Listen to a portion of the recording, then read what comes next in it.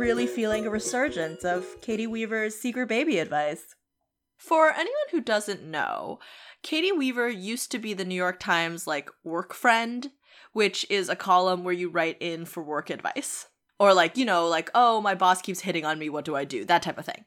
And early on in quarantine times, she wrote a response to somebody who was like, I have a faraway colleague who I don't talk to that much, and I didn't mention that I was having a baby, and then time went by and it was too awkward to not mention that I had this baby, but now that we're working from home, he clearly can tell I have something. I think he thinks it's a cat. And the writer was just like, I don't want to seem insane, what do I do?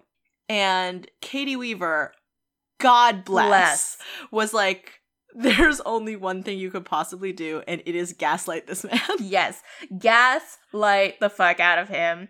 Just be like, what? You didn't know I had a baby? But I surely told you. Yes, she was like, just drop the baby in by name, and most likely he will be too embarrassed to admit he did not know about your child. He will second guess, every conversation you've ever had, being like, oh my god, how did I not know she had a child? Exactly. And when I initially read this, I sent it to everyone I knew because it was perhaps the funniest thing I had read in many weeks. And for some reason, earlier this week, because Roxane Gay took over, and I was like, this is very exciting, but then we were just reminiscing about how fantastic that one column was. Yes, the advice she gave was so perfect. I felt my soul leave my body. So if anyone is looking for a laugh, maybe search Katie Weaver's Secret Baby, because I feel like it'll probably come up. Yes, it's so good. Woo, good times. Welcome to Rom-Comathon. I'm Alex. And I'm Kat. And this week we're talking all about The Parent Trap. A truly absurd movie that is one of my favorites of all time. Yeah, I recognize that this is not fully a rom-com, but we both enjoy the film a lot. We've actually been asked to do it, but it didn't fit in within our old blog rules, but now we're like, whatever. You know what? Everything is going to hell. Let's just do it. What are rules? I would say I have more feelings about The Parent Trap than I do about, at least 120 of the 150 plus movies we reviewed on the blog. That's fair. Even though, truly, how did anyone get themselves into this situation? I know. I remember seeing this movie in theaters when it first came out, and I was 10, I think, and I just was like, this is the best film I've ever seen. I mean, I had seen 6 films. But this was one of the first, I don't know, I really watched mostly cartoons as a child. I was not really into live action shows or films that much. But really? Yeah, I didn't love them. But also you must remember that almost every film I saw as a child in theaters traumatized me in some way. Yes, I was going to say, compared to the deep trauma of Harriet the Spy or The Great Panda Adventure or I think Fly it's The Away Amazing Home. Panda Adventure. But yes, Fly Away Home, Little Princess.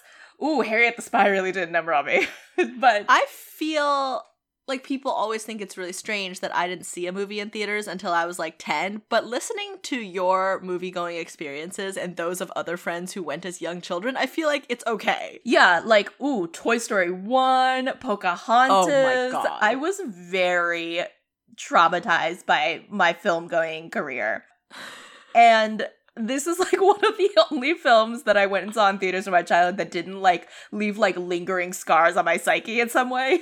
Cool. Which is odd because what happens in this film is extremely traumatic. Well, I wasn't a secret twin, so it wasn't this was a situation I really found myself in, you know? I was when Harriet lost all her friends, I was oh my god, what a terrible thing to happen to someone. True, the worst thing one can imagine when one is elementary school age. Exactly. I feel like the older we get and this has probably been happening for the last decade at least, the older we get and the closer to parent age, you're how could you possibly do this? Yeah, that's the whole thing, right? The basic premise of this film is so absurd. Yeah, you're just what kind of judge allows this form of custody? But I honestly wonder, like, maybe it was a completely informal situation, and I have a lot of specific questions about it, but maybe one of us should summarize the plot. Okay, sure. I will. Okay. For anyone who doesn't know, which feels like it should be no one, but sure. Yes. Well, I mean, like, maybe some people. I mean, like, Alex had never seen The Parent Trap until I showed her. What? I mean, I don't, she didn't see it. It was one of the very few films that I was, like, shocked that she hasn't seen. This is staggering because she's usually, like, agape at us for not having seen stuff. Like, rightly so. And how has she missed this classic of our times? I don't know. Anyway, so young Lindsay Lohan, in her breakout role, plays a set of twins. Let's call them London Lohan and Napa Lohan. Sure. And they don't know they're twins until they meet at a summer camp. Inexplicably, both sets of parents sent them to the same camp. In probably New England somewhere. I think it's like Maine or something like that. I assumed. Initially, they hate each other because for some reason they don't recognize that they're like the exact like carbon copy of each other. Like they're like, oh, this is just a girl that like happens to look like my doppelganger. Okay. But after like being forced to bond, they realize that actually they are twins separated at essentially birth and that they each live with their respective parents. And so they come up with the brilliant plan of switching places so that they can try to get their parents back together. Despite having no information about this relationship, why or how it ended, really anything. Yeah, because their parents told them extremely little, starting with the fact that you have a secret twin out there. Yep. So the Lohans switch places, and off they go to their other families. They go off. They discover obviously that each of those parents is wonderful in their own way, but there is a snag in their plan when London Lohan goes back to Napa and discovers that Dennis Quaid, their like chili eating, slightly grubby father who has millions of dollars because he owns a vineyard. Both parents are extremely wealthy. That he is planning to marry the 26-year-old publicist that he has met and hired while his daughter was away at summer camp. So in the course of like 8 weeks. Uh-huh. And London Lohan is like, shit, I gotta call, but I gotta call. She's like, I'm not in a great position to sabotage this because I've only known this man for 24 hours. Yes, like, fair enough. Oh yeah, not to mention the fact that he introduces his 11-year-old daughter to this woman, like, immediately after she arrives home. Yeah. Thinking that'll go well. Meanwhile, like, Napa Lohan is having such a great time bonding with mom, all of that, but then recognizes the seriousness of the situation and is like, okay, I'm gonna tell her and bring her out to California. So she does. She admits to this, lies a bit, saying that Dennis Quaid is excited to see them again, but in actuality, Dennis Quaid has literally no idea. Yeah. Oh, and their mother is played by the late Natasha Richardson. So anyway, the 4 of them run into each other at a fancy hotel in San Francisco. Accompanied by their respective servants, by the way. Yeah. The nanny housekeeper that Dennis Quaid has employed their entire lives. And the butler, who I'm not sure how long he's been employed, but yes, has certainly grown up with London Lohan. Yes. Or rather, London Lohan has clearly grown up with him. And so, and the fiance, Dennis Quaid's fiance is also there with her parents. Yes, Elaine Hendricks. Oh, her mom played the gold-digging girlfriend in the first Parent Trap. Which is delightful. Yes, which I have seen but don't know nearly as well. Oh, I've never seen that one, actually. I think I've seen it once, but I might be lying. Anyway, so they run into each other at the hotel. There's obviously, like, lingering feelings from both Dennis Quaid and Natasha Richardson because their marriage ended in the heat of the moment, really. And they were very young and foolish, as we'll discuss. Yes. But despite these weird lingering feelings and the twins setting them up on, like, a weird date on a yacht, they're like, we gotta switch our kids back. But the twins have another trick up their sleeve. They're like, we want to, all 4 of us, go on the camping trip that Dennis Quaid always takes Napa Lohan on every year before school starts, and they want Natasha Richardson to go as well, or they will keep lying and they won't know which twin is which. So they're intending to all go on this camping trip. Dennis Quaid's fiance is, at this point, like, rightly so, like, a bit weirded out that he is going to go on a 3-day camping trip with his twin daughters and his ex-wife. Yes, she's peeved. Yeah. And, like, she doesn't make a lot of good points in this film, but this was one of them. So instead, Natasha Richardson is like, well, why don't you take my place, essentially? Yeah, she tricks the would-be stepmother into going on this camping trip. Yes. Where obviously the children terrorize her. Yes, they are fucking horrible to this woman. And at the end, though, she does issue the world's weirdest ultimatum and tells Dennis Quaid, it's them or me, and what did you think was going to happen, lady?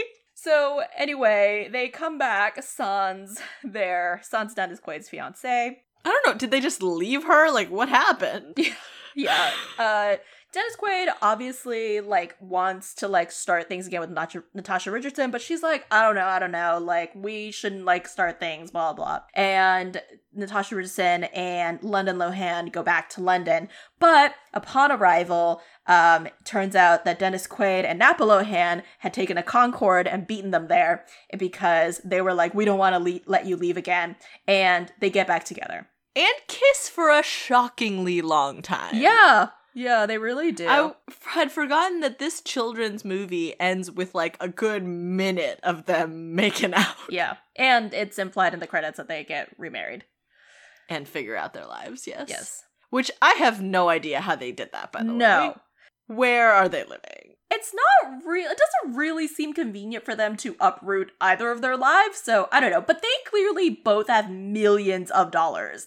I would like to bring up, before we get into the many questions we must address about this premise, that I, at one point when they were going camping, was like, oh, I wonder where this was shot. And so I was looking up the locations afterward and found, like, the Cinema Review article about production. And there was a lot of interesting, like, little stuff about Lindsay Lohan's wonderful performance as both twins, like, little things like shuffling cards differently as each twin, or the type of costume style that they chose for each character. But a quote I particularly enjoyed was the maybe production designer or something in that family saying, we all agreed to make it a world that doesn't have problems. There are always flowers and beautiful things. The environment is trouble-free, a fairy tale kind of place. And first of all, this film was half done by Nancy Meyers, so obviously it was a problem-free world already. Yes. But I found that particularly noteworthy because it was also surrounded by these quotes from the cast and stuff, kind of being like, oh, like, basically everyone's living their dream life. After splitting up this marriage in their youth, both Dennis Quaid and Natasha Richardson clearly went on to live their best possible professional life. And the only thing missing is the half of the family that they have, abandoned. Yeah, so it's astonishing. Now that you mention it, I'm like, okay, you're right. Like, maybe this was like an informal custody settlement, because what kind of judge would be like, yes, this is fine. Just take one of them and go. I was a little bit like, did they sign away parental rights to the other child, et cetera, but it's not even that gets me the most. Let's go back a little bit earlier. Here's what theoretically happens. A young Dennis Quaid and a young Natasha Richardson have, like, a whirlwind romance and similarly a whirlwind divorce, but it doesn't even seem to be a very formal divorce. It seems like they got in a fight. They were probably fighting a lot. They had babies, like, understandable. And Natasha Richardson, there's a reference to a fight where she's mad at him and maybe threw a hairdryer, and then he's like, about that day that, like, you packed and left, like, what happened there? And she literally says that she expected him to come after her and he didn't. But here's the thing. How did this work? Did she only leave once? Did she fake leave and then return for a child? Which one? How did you choose which child? Was it just the closest kid to the door? Like, maybe she just, like, picked one up and was like, good enough. And the way the twins find out that they're definitely each other's twins is that each has half a photo from when their parents, like, met and got married on the boat. And It's like, I don't understand. Like, I'm angry at my husband. I'm departing our home. I'm grabbing one child, and for good measure, I'm gonna rip this picture in half, and it will be the one thing we remember you by. Yeah, who knows how that happened. Oh, also, when you say whirlwind, like, we must emphasize, it is whirlwind. Like, within a matter of, like, 8 days on a boat, they met and got married. Yes, and then, like, the Chiron is literally, like, 11 years and 9 months later, so they immediately got pregnant, which, to be fair, the Chiron's definitely wrong, like, it's been longer than that, because the kids are turning 12 soon, but regardless, understandable that this didn't work out for them. Yes. Although, frankly, they're so incompatible, but also remarkably compatible, because they somehow sent their children to the same camp. Yeah, I must say, though, that if you are considering, I mean, in the future, of course, an overseas voyage, and you meet someone on the first night, and then you're thinking by the second night, maybe I should marry this person in a hot second, maybe, like, just take a second and just, like, breathe. Like, maybe you could wait until you reach land. Don't. Otherwise, you might find yourself fated to have twins, run off with only one of them, become fabulously successful, and then be parent-trapped back into getting together with your ex by your child. Your child who's gonna need so much therapy. Seriously. Also, somehow these children each have, like, a locket given at birth, which A, seems dangerous, and B, like it would not fit anymore. Okay, so let's start from the beginning, okay? Because I have some questions. So they get sent to this, like, summer camp, right? This camp for girls, and which there only seems to be, like, 2 staff members. And they're horrible staff members, but we'll get to that. Yes. Like, as I pointed out in my summary, surely there would have been a camp rumor that there were, like, 2 girls who looked exactly alike but weren't supposedly related.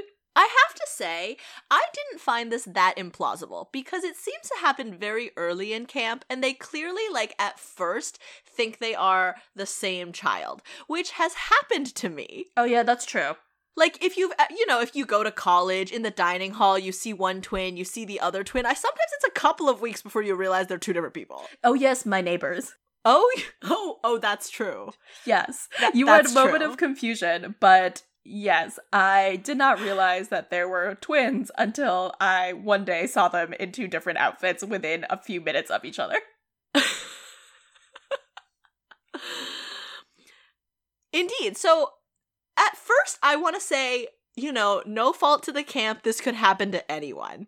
Yes. But then they meet and become enemies, and people are like, whoa, how odd that these girls look so alike. They don't just look so alike. They're identical. Yes. Like, and some identical twins don't even look that alike, but these twins, played by one actress, are literally identical. Is fencing a normal camp activity? I don't know. Because they're like, they kind of like have like a standoff, like, and they meet while they have like a fencing bout, and they're both like basically equal matches for each other, and then they like take off their like fencing helmets or whatever, and then they're like, gasp! But I was like, do a lot of 10-year-olds know how to fence? They both know how to fence, and pretty well? Yes, it's unexpected, but there's a lot going on at this camp. Like, it feels like the children at this camp are poker prodigies. Yes. And also budding engineers. Yeah, they're bringing oh, by the way, I was like, why would you bring so much money with you to a summer camp? I mean, I guess you can buy things at, like, the little shop or whatever. I was like, I guess I accept this. But these are children. Yes, London Lohan and Napa Lohan have, like, a poker showdown in one of their cabins with, like, by the way, a bunch of different currency on the table, which I found was, like, a cute touch. But sure, I guess they both happen to play poker, but it seems like before Napa Lohan arrives, London Lohan is sweeping the floor with her cabin mates. So do all these children know how to play poker? No, I think the implication was based on when they first get to camp and Napa Lohan meets her new friends. She like asks them, do you guys know how to play poker? And she's like, nope. Oh, we're gonna have how much cash did you bring with you to camp? Which indicates to me that many of the other children do not know how to play poker. They were taught how to play poker, and so they teach them and then clean them out. Yes. Unfairly, I must add, but, I feel they're 10 like, or 11. Maybe poker aside, it's worth mentioning that Annie, London Lohan, is a nice normal child, and Hallie, Napa Lohan, is a criminal mastermind. Yes, it's true. As their prank war escalates. Okay, so let's skip the prank war, shenanigans, movie shenanigans. They pull, or Hallie does, like the Napa Lohan, pulls this crazy prank where she basically, like, just destroys her twins' entire cabin and her cabin mates. The only two staff members at this camp get involved in this, and then this ends up with the twins being sent to an isolation cabin for punishment. Two things about this isolation cabin. First of all, when Matt and I were watching with his friends, he goes, "This seems ideal." And I said, that reaction explains why we're not doing that badly in quarantine. Fair. But my big concern about this isolation cabin, first of all, it's hilarious, but, like, they're so unsupervised. But then they hatch the plan to switch places while in isolation, and then they never seem to return to a normal cabin. Were they punished by being isolated for the remaining, 7 weeks of camp? Yeah, that's kind of what it seems like. Like, this is such an inappropriate punishment. Like, first of all, they clearly didn't inform any parents. They said nothing. They force the rest of the campers to march with the twins to it's like a mob scene. Yeah, to go to the isolation cabin, which, first of all, seems like, a little ways removed from everything, which would make sense. But the fact that they were like, I don't know, Cersei Lannister shame walked to this cabin seems like really insane. This is nuts. And then there are literally no counselors anywhere near them. Yes, it does seem like they're, miles in the woods. But, they're technically still, eating with the rest of the camp, just albeit at their, an isolation table? Yeah. So they must not be that far away. But they're 11. You can't leave two 11-year-olds in a cabin by themselves. Forever. That's why they ended up piercing the other one's ears. I was gonna say, even if you were oh, maybe there are counselors nearby, they're obviously awful at their jobs because no one comes to check when they pierce each other's ears and London Lohan lets out, an ear-splitting scream. When I was working at a camp, I literally had a cabin full of 11-year-olds. Could I have imagined, leaving them by themselves? No. No. That is a lawsuit waiting to happen. Potentially is happening because they were so bad at their jobs. There's a lot going on at this camp. There's a little joke at the beginning where a boy has accidentally attended this girl's camp, and I was like, it's a little weird that they let him stay. Yeah. Who knows? But this is a dated movie, and two big things was I was like, I wonder how many camps have retired their, Navajo-type cabin names. Yes, that's true. And also, Leonardo DiCaprio as, the heartthrob of the moment really tells you, exactly when this movie was made. I know. Even though, let's all say it, Napa Lohan is a lesbian. She's a baby lesbian. This was brought up during our viewing, and I was like, this is a shockingly popular opinion. Yes. I think it's just, we've all accepted it. We're all like, yeah, that's right. She's a lesbian. But some of it is because Napa Lohan's signature style is 20 years older than London Lohan's signature style. Yeah, except that they've inexplicably put, London Lohan, a child, into, 30 pantsuits. Yes. I don't know. I guess I just always accepted it because she's British. I know, right? So, anyway. Pinafores, pantsuits, sure. Do you not think, though, as Natasha Richardson, if your daughter came back from a summer camp, which was miles away from any tattoo parlor, Claire's, any kind of piercing situation, that you would be like, you have returned with pierced ears. So, did this camp have a specialist on premises? I was not informed that someone was going to punch holes in my daughter's ears. I would sue. In order to get anything pierced before the age of 18, you generally need a parent present. So, which would lead me to assume correctly that another child pierced my child's ear. In which case, it's remarkable they're healing so well. And, again, I would sue because of the lack of adult supervision. Yes, she does return with a new haircut, which is less concerning, but the pierced ears really are like, ooh. And mom just kind of takes it in stride. She's like joking. She's like, any tattoos? Thank God, no. Although, like, wouldn't put it past this camp. Yeah, seriously. Like, what if they had been like, ooh, yeah, let's just do a stick and poke right here? No. I would like to say, Yeah. in terms of scenes that I love, I mean, there's other stuff to talk about maybe. I would like to say that although this premise is completely ludicrous, it is quite moving when each child meets their missing parent. Yes, it's very, very sweet. Actually, one of my favorite moments, or like tiny scenes, is when Hallie, Napa Lohan, goes back. I think everyone knows their character names. When Hallie goes to London and she's on the plane and she says, like, she's talking to herself and she says, please like me. Oh my God. It's such a heartbreaking, like, wonderful scene. Like, this movie is crazy, but this scene is so good. It's like the tiniest thing. It's so emotional. Like, each of them is so desperate for approval from the parent that they've, like, thought about their whole lives and never known anything about. And when she arrives and hugs her mom, she says, like, I've missed you so much. Yeah. Which is very upsetting. I may cry. I know, like, what a fucked up thing to do to your child. And then, like, the parents, like, Natasha Richardson's face when Hallie, like, crawls into bed with her and tells her the truth. Yes, how? But okay, I can't, we can't get more into, like, the intricacies of the premise because, like, what? There's a lot of little moments around that are surprisingly moving.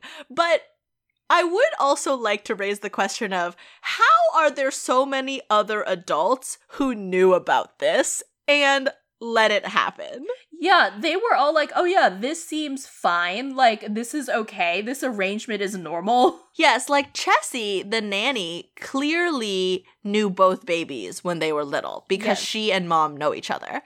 And I just feel like maybe she should have called Child Protective Services or encouraged them to work out an arrangement. But to be fair, maybe she's not comfortable having that conversation. But what about Grandpa? Grandpa knows. He's like, say hi to your dad.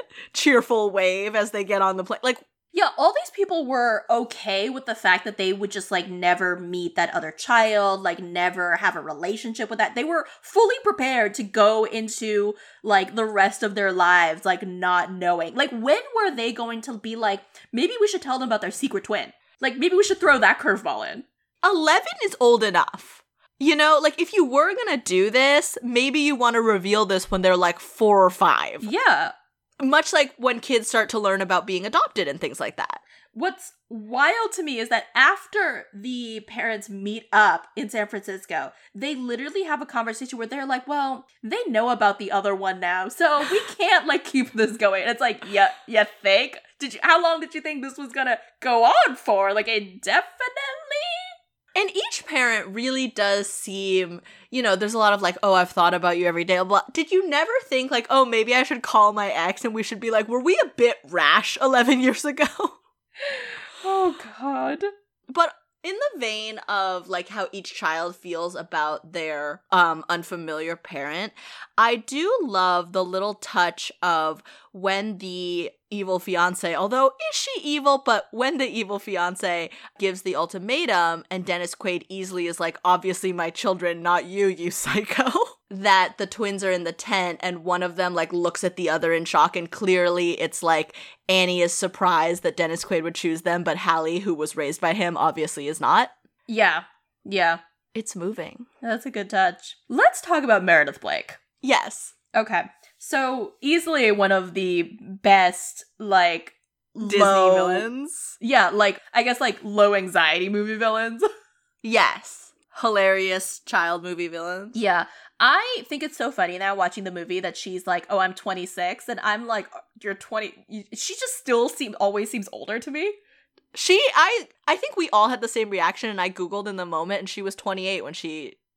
in 1998. Probably 26, 27 when she filmed. Yeah, there are like 26-year-olds who look like that. I just am like, wow, I feel like in comparison, I look like I'm 15, but okay.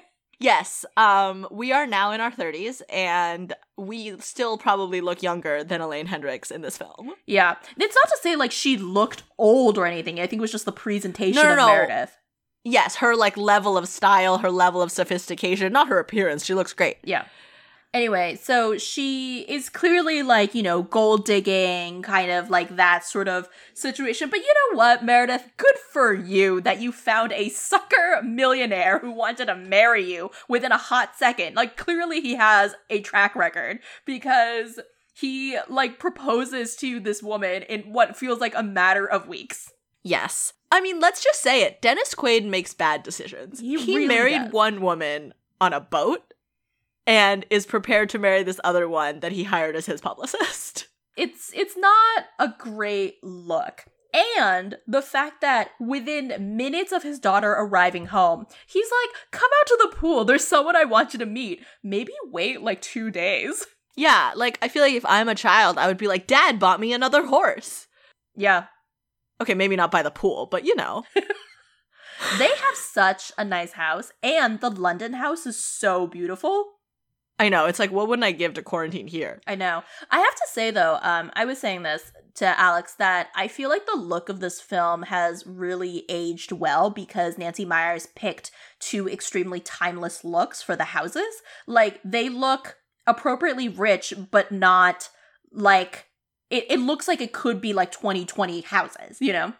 Yeah, I saw like a charming when I was reading about production locations. It was cute because she was kind of being like, well, if you're gonna write, like, why not set things places that you want to go?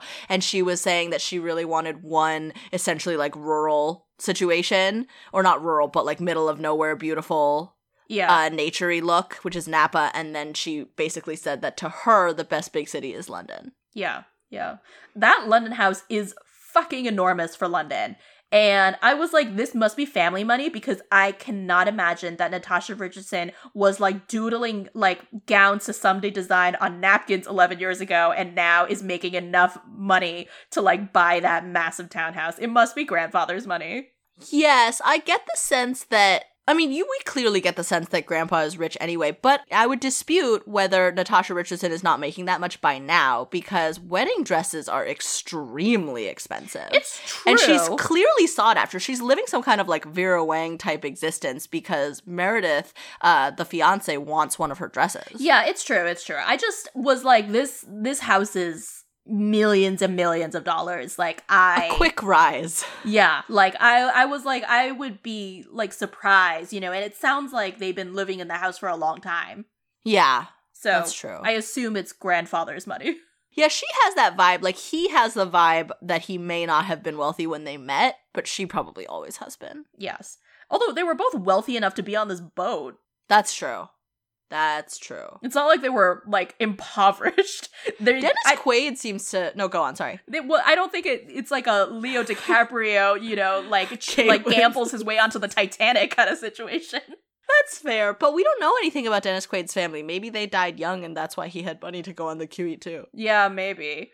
Because they don't seem to be bothered to come to the wedding. I know. I love how it makes it sound like they both took this boat because they didn't like planes, whereas you think about the QE2 was like a luxury ocean liner.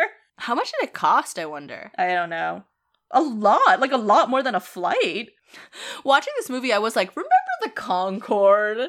It's a different time. Yeah. Oh, so this movie also does this thing with a pair the spare situation, where they put the nanny and the butler together. The lesbian nanny and the gay butler. Like, the very clearly gay butler.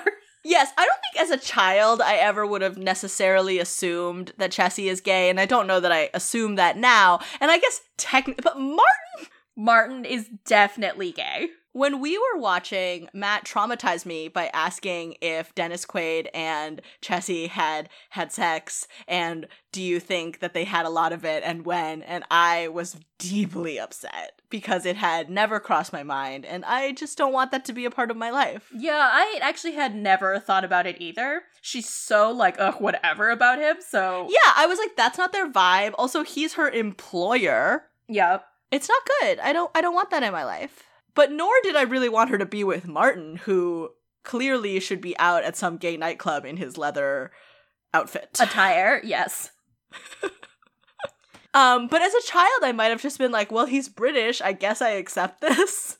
It's confusing to me. Like, this is like one of Alex's biggest points of contention when she watched the movie for the first time. She was like, why are these two obviously gay people being paired together? And I was like, look, it was the 90s, okay? Yes, they're entering into a lavender marriage. It's all fine. It's okay, it's okay. But yes, truly with Martin, I think by the time I hit puberty, I was like, wait, what? But I will say that the reunion between Natasha Richardson and Dennis Quaid at the hotel is very good. It's cute. They're cute. It's a very well done. Like, they thought of the appropriate amount of shenanigans for that reunion. It wasn't too much. It was just the right amount of shenanigans. Yes, and honestly, they're both such wonderful actors. Yeah. They play it very nicely. They, like, run into each other kind of in the elevator. Or, well, he's in the elevator, she's outside, and then, like, by the pool, and then they have the reveal with their children, and it's cute and surprisingly moving. Yeah, it's great. Speaking of, their children are fucking horrible to Meredith. Look, Meredith, I will say, and we texted about this, is much too sexual for this movie. She is, like, constantly, like, she's, like, unbuttoning Dennis Quaid's shirt and is like, show a little chest hair. I like that. And I was like, ew, no. And I mean, as a child, I was like, ew, no. But, like, for different reasons. We're not here to shame anyone for the things they like. We're just saying that in this movie made for, like, 8-year-olds, we were like, oh. And, like, stop talking to Lindsay Lohan about the age at which you develop sexual desire. Yeah, like, you must stop, lady. It's inappropriate. She's a child. Also, yeah, she definitely, like, hasn't hit puberty yet, and it's just not okay that Meredith's just here introducing things. But also, it's weird, although truly, if Hallie is gay, Meredith could be her sexual awakening. I mean, why wouldn't she be?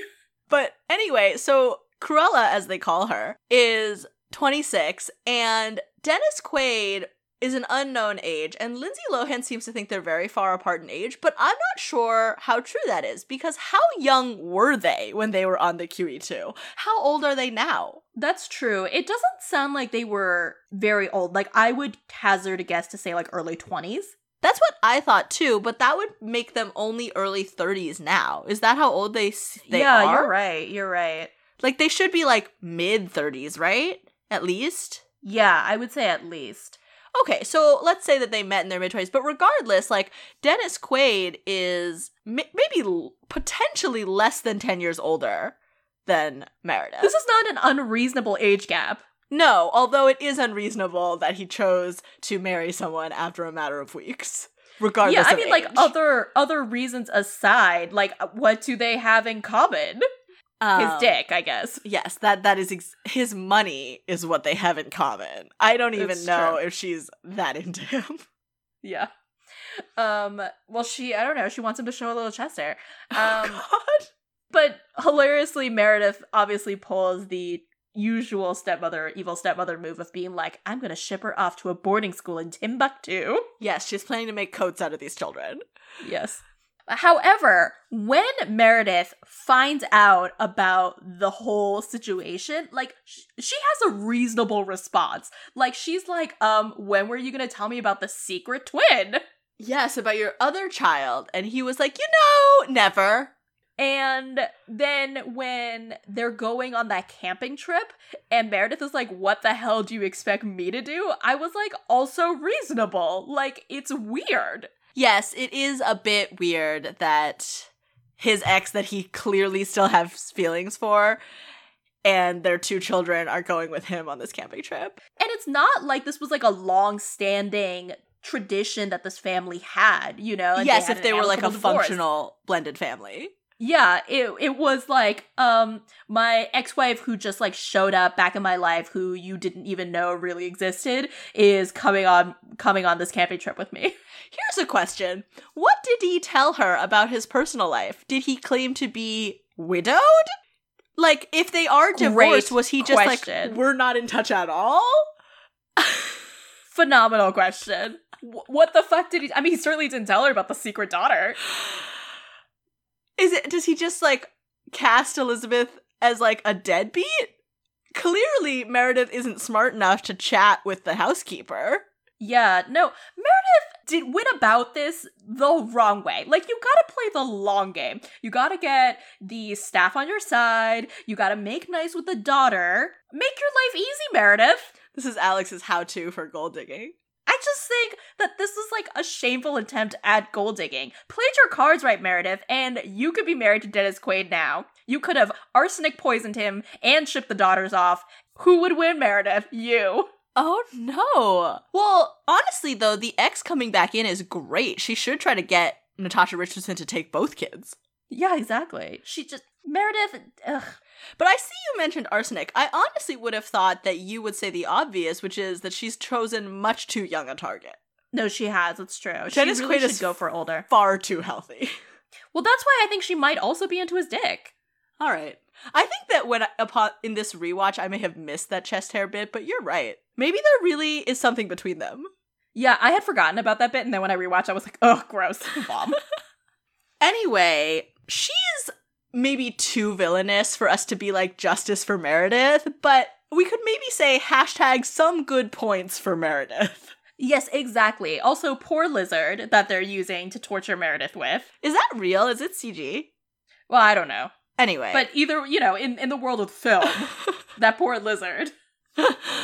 But at one point, Meredith, glossy and fabulous, is like, being young and beautiful is not a crime, which is true. Yes, it is true. She's just out there living her life. She did not know she was getting into this mess. She thought it was just one child who maybe wouldn't turn out to hate her. Although she really seems to dislike children. I also think that if you're gonna marry someone and you hate children, maybe don't marry someone with children. Or just hide it better, Meredith. Like, no one's asking you to be their mother. Yes, clearly. Although, honestly, Dennis Quaid kind of is. Oh, yeah, that's true. Yeah, he has a whole thing where he's like, I agree, you need a mom. Welcome, this blonde lady that I met yesterday. I'm just saying. I wonder what their living situation will be like at the end of the film. I don't know. Like, more reasonable for Natasha Richardson to relocate to Napa, though. Yes. Because, like, otherwise he has to fly back and forth to his vineyard. Yes, he can't move the vines, but she could ostensibly design anywhere and then just, like, make trips for probably shows and stuff. Yeah. And, like, back to her studio.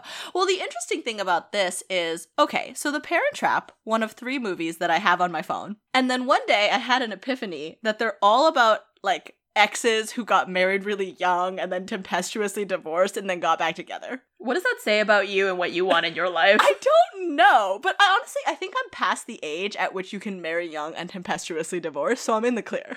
You're right. But, so there's this movie, there's Sweet Home Alabama, and there's The Philadelphia Story. Yes. So with The Philadelphia Story, there's no issue because he clearly moves back to town. Yeah. But with Sweet Home Alabama, they have a similar situation as this, where they each are kind of committed to businesses that are far away from each other. But at the end in the photos, it looks like they do, like, he does relocate somewhere nice, like to New York. It kind of looks like they're flying back and forth, but it is true that maybe one of them can run their business from afar. Yeah. And they only seem to have a very young child. Whereas, like, with this, though, seriously, like, are they uprooting one twin? I think, well, it seems like both twins are willing to be uprooted in one direction or the other in order to keep their family together. That's probably true. They're old enough to really value this over... Yeah, whatever ties they have. You know what's very odd for tweens, though? That neither of them seems to have a friend they're confiding in. Yeah, that is strange. They have camp friends. There's each other. Yeah, they have camp friends, but neither of them is like, let me get home and immediately call my best friend to tell her about this batshit crazy thing that happened to me at camp, which is obviously what any normal 11-year-old would do. It's true. Like, I would have been, like, not even, like, changed before I was on the phone to you. Yes, exactly. Like, shoes still on, running to the landline in the kitchen, because that's the time we were living in. But yes, it I think probably makes most sense for them to relocate to Napa. Okay. Yeah. But, like, I thought about this. Well, no, they probably both go to private school anyway. Yeah, and then I assume that they go, like, back and forth between London and Napa, you know? Yeah. So that makes sense. I would much prefer to be in London, but... Yes, as an adult. Yeah. Do you think London Lohan also knows how to ride horses? She does. Because I guess she's just there and she's like, oh, I'm totally fine with this. Yeah, because she not only knows how to ride a horse, she rides that horse well enough to beat Dennis Quaid in a horse race.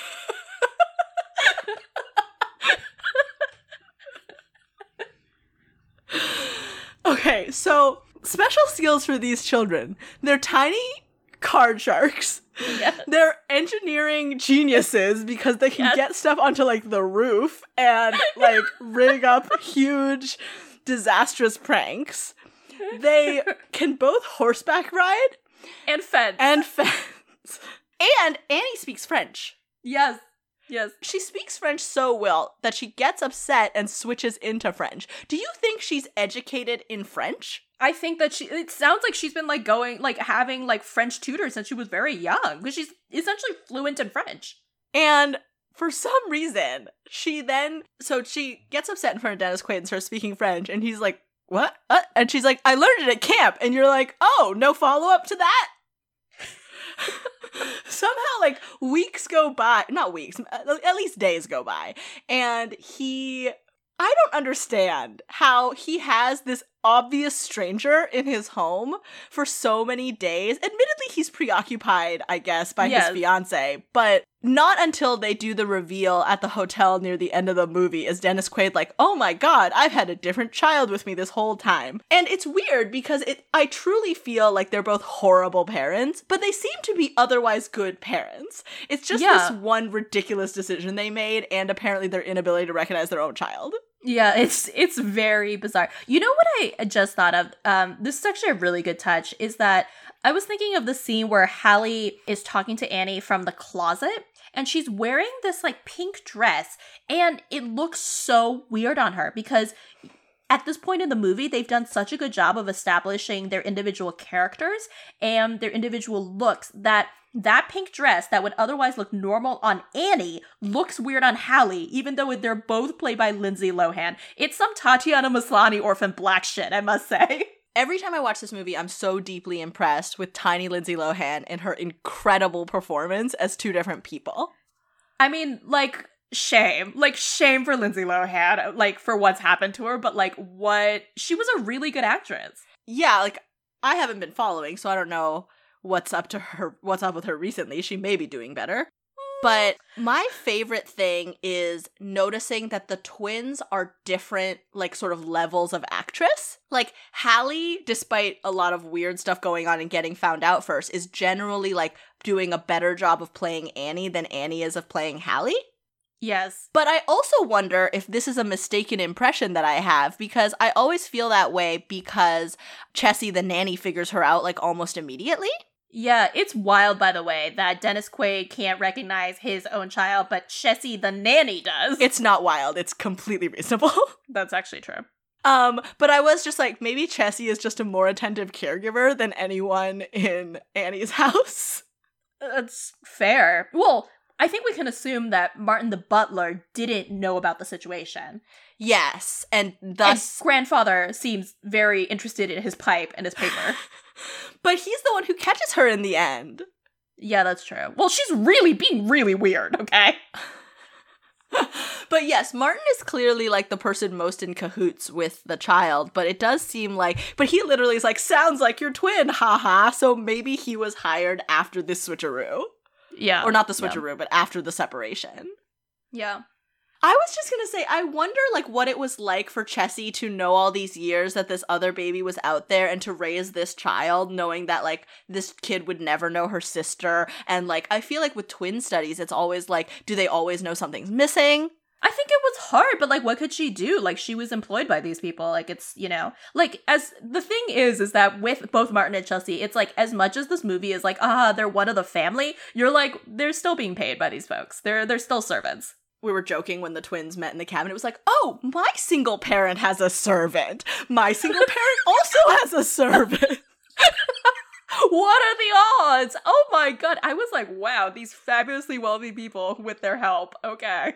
I do think it's totally makes sense, though, like, some of the things that they fail to inform each other, like, about, like, their own eating habits or, Yeah. you know, like, things like that kids wouldn't think to exchange. Although, or, like, the door opens this way. But I do love when Hallie is in London and she's like, this wine! And the adults are like, okay.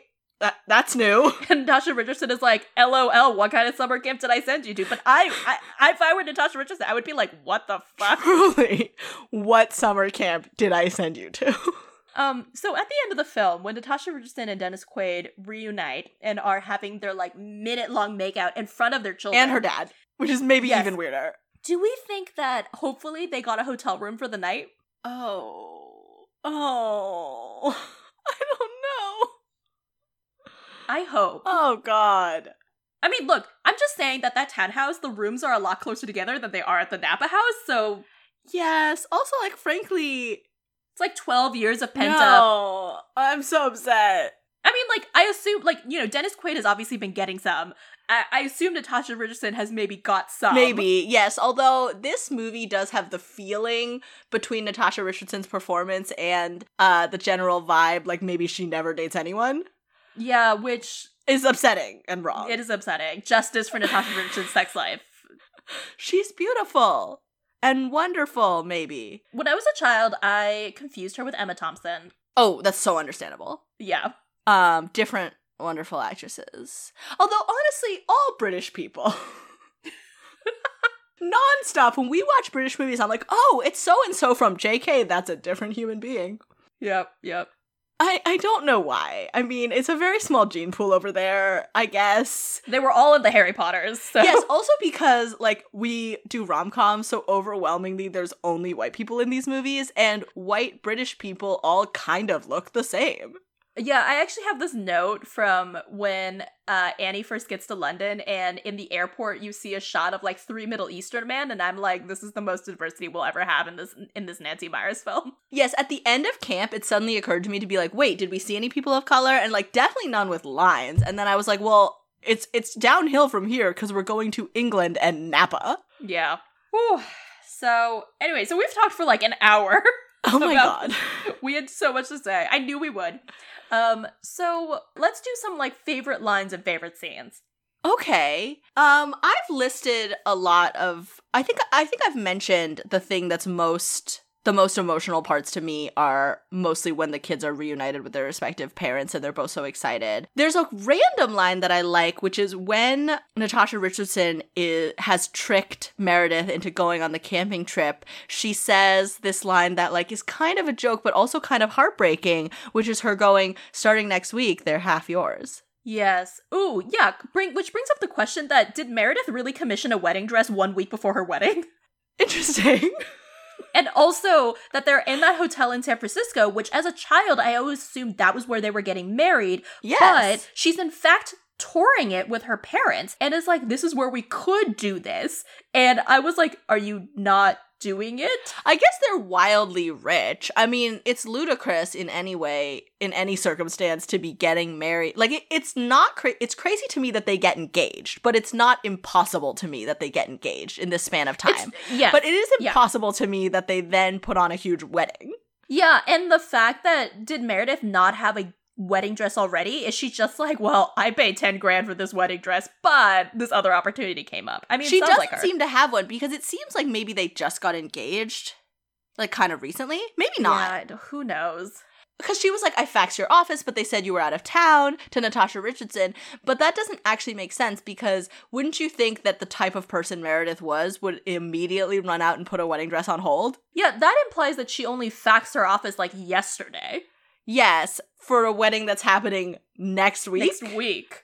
But speaking of wedding dresses, there's a cute scene where Natasha Richardson unexpectedly has to work, and she takes fake Lindsay Lohan with her to the studio, and there's, like, a cute little shoot of her with a model, and I would like to say, A, this model looks a bit like Meredith. Yes. B, Natasha Richardson puts her child in charge of choosing between a white hat and a black hat, but who would ever choose a black hat for this situation? But a fun production thing that I assume was deliberate, though we don't know, is, like, right after that, it goes to Meredith, who's wearing a black hat.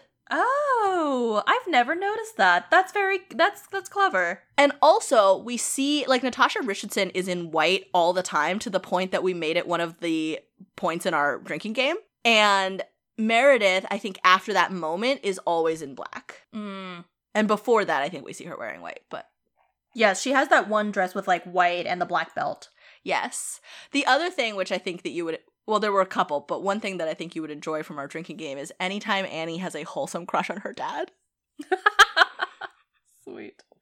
It's so cute. It is cute. Yeah. I mean, I think we've touched on most of my favorite scenes. I guess, like, one of my favorite lines is when Dennis Quaid asks fake Napa Lohan, actually Annie, where he's asking her, like, well, what do you think of Meredith? And Annie is like, well... You know, and like, well, she's pretty. She can spell the word you. Oh, because right before that, she goes, Y-O-U. And you're like, okay. Yep. And lady. I was like, quite enjoy that. I also enjoy when, my other favorite part of that is when Dennis Quaid is like, how do you feel about making Meredith part of the family? And she's like, I think it's a great idea. You're going to adopt her. That's so cute. Yeah, that's great. I love when Natasha Richardson is freaking out in advance of traveling to San Francisco, and she's like drinking and smoking and struggling, and her daughter is like, yeah, noon tomorrow. And she's like, my, that's incredibly soon. Yeah. I also have one note that just says in all caps, look at this beautiful Nancy Meyers orange juice. At one point, I think it's in Napa, she has an extremely orange glass of juice, and it's just the most beautiful juice. Also an extremely large breakfast. Extremely beautiful. Well, it seems like Hallie has a big appetite and Annie does not. Or maybe Annie just doesn't like that Hallie food. Is Hallie eating for a Teamster? Like, what is the deal? I don't know. You remember how we ate as teenagers. That's like, true. You'd be surprised how many meals can fit in a growing child's stomach, I feel. But anyway, so I saw the juice first, and then I saw the decanter, and I was just like, it's not a Nancy Meyers movie without some beautiful orange juice. Decanted, yeah. Yes, exactly. Well, we've gone over our person of color count. Yep. 0, basically. Yeah. 0. And, yeah, so what would you rate the film? I have no perspective. 10 million inexplicably separated twins. It's true. Like, despite all our critiques, like, we love this movie. Love this movie. It's perfect. Like, I don't have worsts. Do you have worsts? I don't really. No, I don't have worsts. I mean, the worst thing that happens is Meredith opening Dennis Quaid's shirt. I was going to say, is their initial choice to separate these children? But without that, we wouldn't have this beautiful, darling movie. Yeah, it's a great film. I have no worsts. What else? I said 10 bad parents. Honestly, like, it's weird because as a romantic comedy, I'm like, maybe we should score it lower because, like, it's not, like, that's not necessarily the main thing that's happening. But I honestly have way more feelings about this movie romantically than about, quite frankly, several of the movies we reviewed. Yeah, they do a good job, and they, with the limited amount of time that they spend on the romance aspect of the story, they do a really good job. It's really potent. Like, you believe that they have history. That moment where they're in the cellar near the end and he's basically being like, come on, let's try again. And she's like, no, I can't, is actually very emotional. I have many feelings and no perspective. Yeah, so, I mean, it's a great film. This movie meant a lot to me as a child, you know, like I said, it was the only one that didn't traumatize me. Also, the twins are like, oh, our birthdays are in October. And at the time, I was like one of only 2 children I knew who had a birthday in October. And I was like, what? And they're close to my age. This movie was made for me. Oh, I honestly think that I might have watched it for the first time at your house. That's possible. It feels very possible. Did you own the VHS? I feel like I have a mental I did. image of this VHS. I think I saw a lot of movies for the first time at your house. Yeah, that's true, because you never went to the movies. Let me live. We drove past the cinema. I mean, look, I knew they were there. I, a child who went to the movies, had another, issue. I know. I feel like all my childhood friends were like, and then I saw this, and then Pinocchio got swallowed, and I wept, and I had to be removed. And I'm like, maybe it's good that, like, I saw The Lion King at home because I cried so much. Yeah. Anyway. Yeah, the intensity of watching a film in the theaters as a child is like, it's happening to you. Sometimes it's too much, okay? Even today, sometimes it's too much. Yeah, so anyway, clearly this movie scores very high. We've had a wonderful time. We hope you've had a nice time. I hope that Meredith Blake found another man to gold dig successfully who had maybe grown children or no children. Yes, I feel like if she went older, the child problem would solve itself. Yeah, although they fact. might make a bid for the inheritance. Well, she just has to make nice with them. Which I guess seems like a stretch for Meredith, but surely. Sure. Anyway. I'm not, like, unsympathetic to her cause. She's just trying to make a living. Yeah. Who can blame her? Anyway. Thanks for listening, guys. Follow us on social media, Romcomathon Instagram, Romcomathon 2016 on Twitter, and we are looking forward to our next movie. We're watching The Lovebirds finally on Netflix, and excited to see what that's all about. The number of people of color in that movie will make up for this very white film. And we hope that all of you are staying safe, and we'll talk to you soon. Bye. Thank you to Hannah Oatman, who composed our theme music, and Alexandra Oatman, who painted our logo art. You can follow Alexandra on Twitter at @Alexandra. Special thanks to Quincy Surasmith for advising us on the art of the podcast. Subscribe to his wonderful podcast, Asian Americana, at wherever you get your podcasts. Want more Romcomathon? You can read past reviews at romcomathon2016.tumblr.com and follow us at romcomathon2016 on Facebook and Twitter and Romcomathon on Instagram. We look forward to hearing from you. Please subscribe and rate Romcomathon on iTunes. Thank you!